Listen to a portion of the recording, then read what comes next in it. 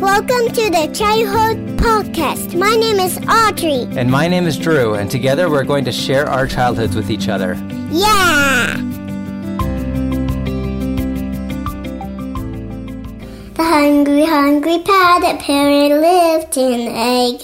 He was very hungry, so he got food. But then a bird came and tried to get him, but he hid it inside some fruit.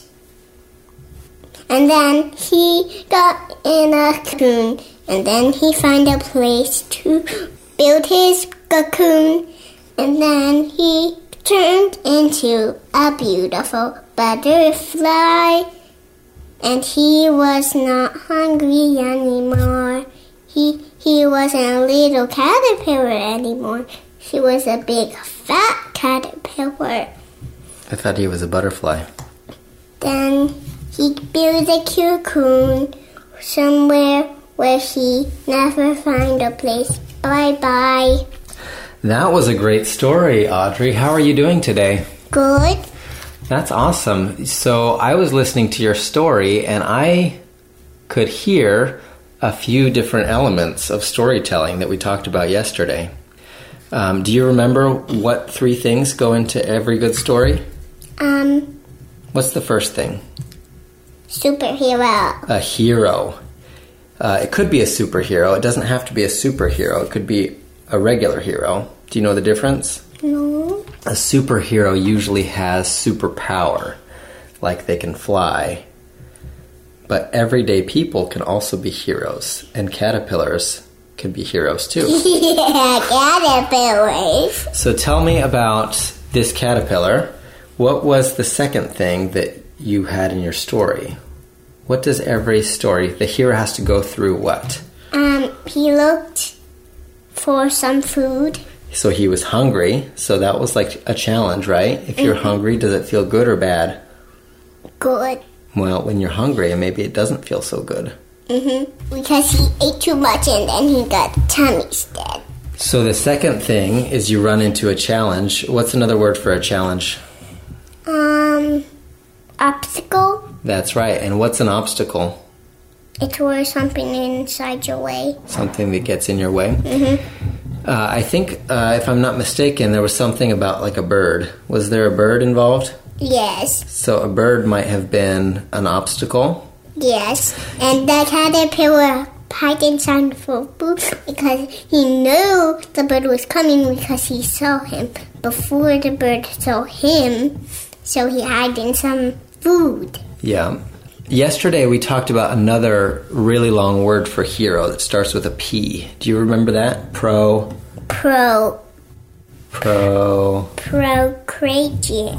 Protagonist.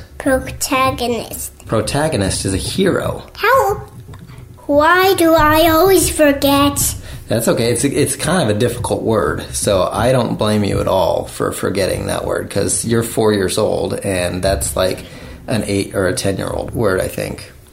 But I wanted to tell you a new thing, which is the bird. What's the opposite of a hero? A hero and a superhero are like the same, but they're different. Right. Who gets in the hero's way? A bad guy. A bad guy. Sometimes we call that a villain. A villain. A villain. Or, even harder word is antagonist. Antagonist? You can say it kind of like frustrated because that's what they do. Antagonist. Antagonist. An antagonist is someone who gets in my way. I'm so angry at you. So who is the antagonist in your story? It's a caterpillar. No, the caterpillar is the hero or protagonist. No, it's a bird. The bird is the antagonist. The bird. So how did the caterpillar overcome the obstacle? He hid in some food. Well, I think he was hungry. That was one challenge. So he ate some food, and then I think you said he found a quiet place. He found a quiet place. And then the bird would come, which was a bird, and he saw him, so he picked him up. And then he escaped. He escaped. And what does the caterpillar want to do? What's the caterpillar's goal? he got the idea to trap it. So the bird was looking for more food, and then he found a stump. So he jumped on it and then he got trapped by a cage. Oh, a cage. So cage sounds like another obstacle. Wait, the cage was for the bird? Yeah. Okay, so yeah, that kind of saved the day for the caterpillar. And he was so happy that worked. So now with the bird in a cage, what was the caterpillar free to do? He went to his old home. The caterpillar has a destiny. And then he built a cocoon. That's right. So the caterpillar wants to build a cocoon in peace. And he wasn't little anymore. He was a fat. So he ate a lot of food and became a fat caterpillar. Mm-hmm. And then what happens when you spend some time in a cocoon? Beautiful butterfly. You come out as a butterfly. Okay, so that's the end of the story, right? The caterpillar overcomes the bird. Yeah. Overcomes his hunger. And that's a different story of the very, very hungry caterpillar. Yeah. So that's the reward, the treasure, is becoming a beautiful butterfly. Yeah. And he got a caterpillar trophy. And another trophy. Lots of trophies. That's awesome. So, I was wondering if you have anything else to say, or if you want to sing a little song before we go. I have somebody else to say. What else? Unicorns are awesome, but caterpillars are more awesome.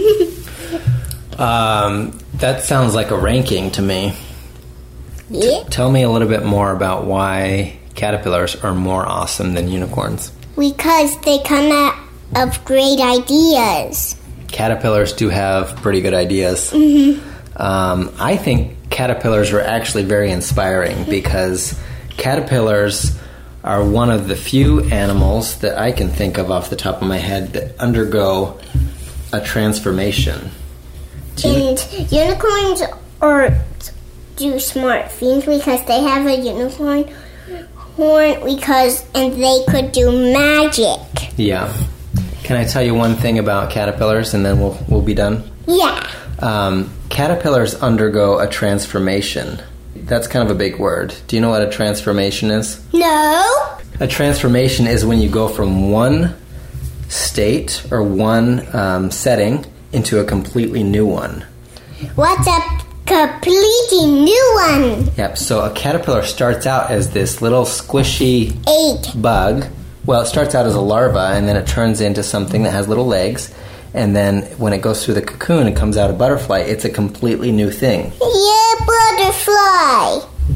So maybe we'll talk more about that another day. Bye-bye, unicorns. I mean, caterpillars. All right. Is that all for today? Can you say goodbye?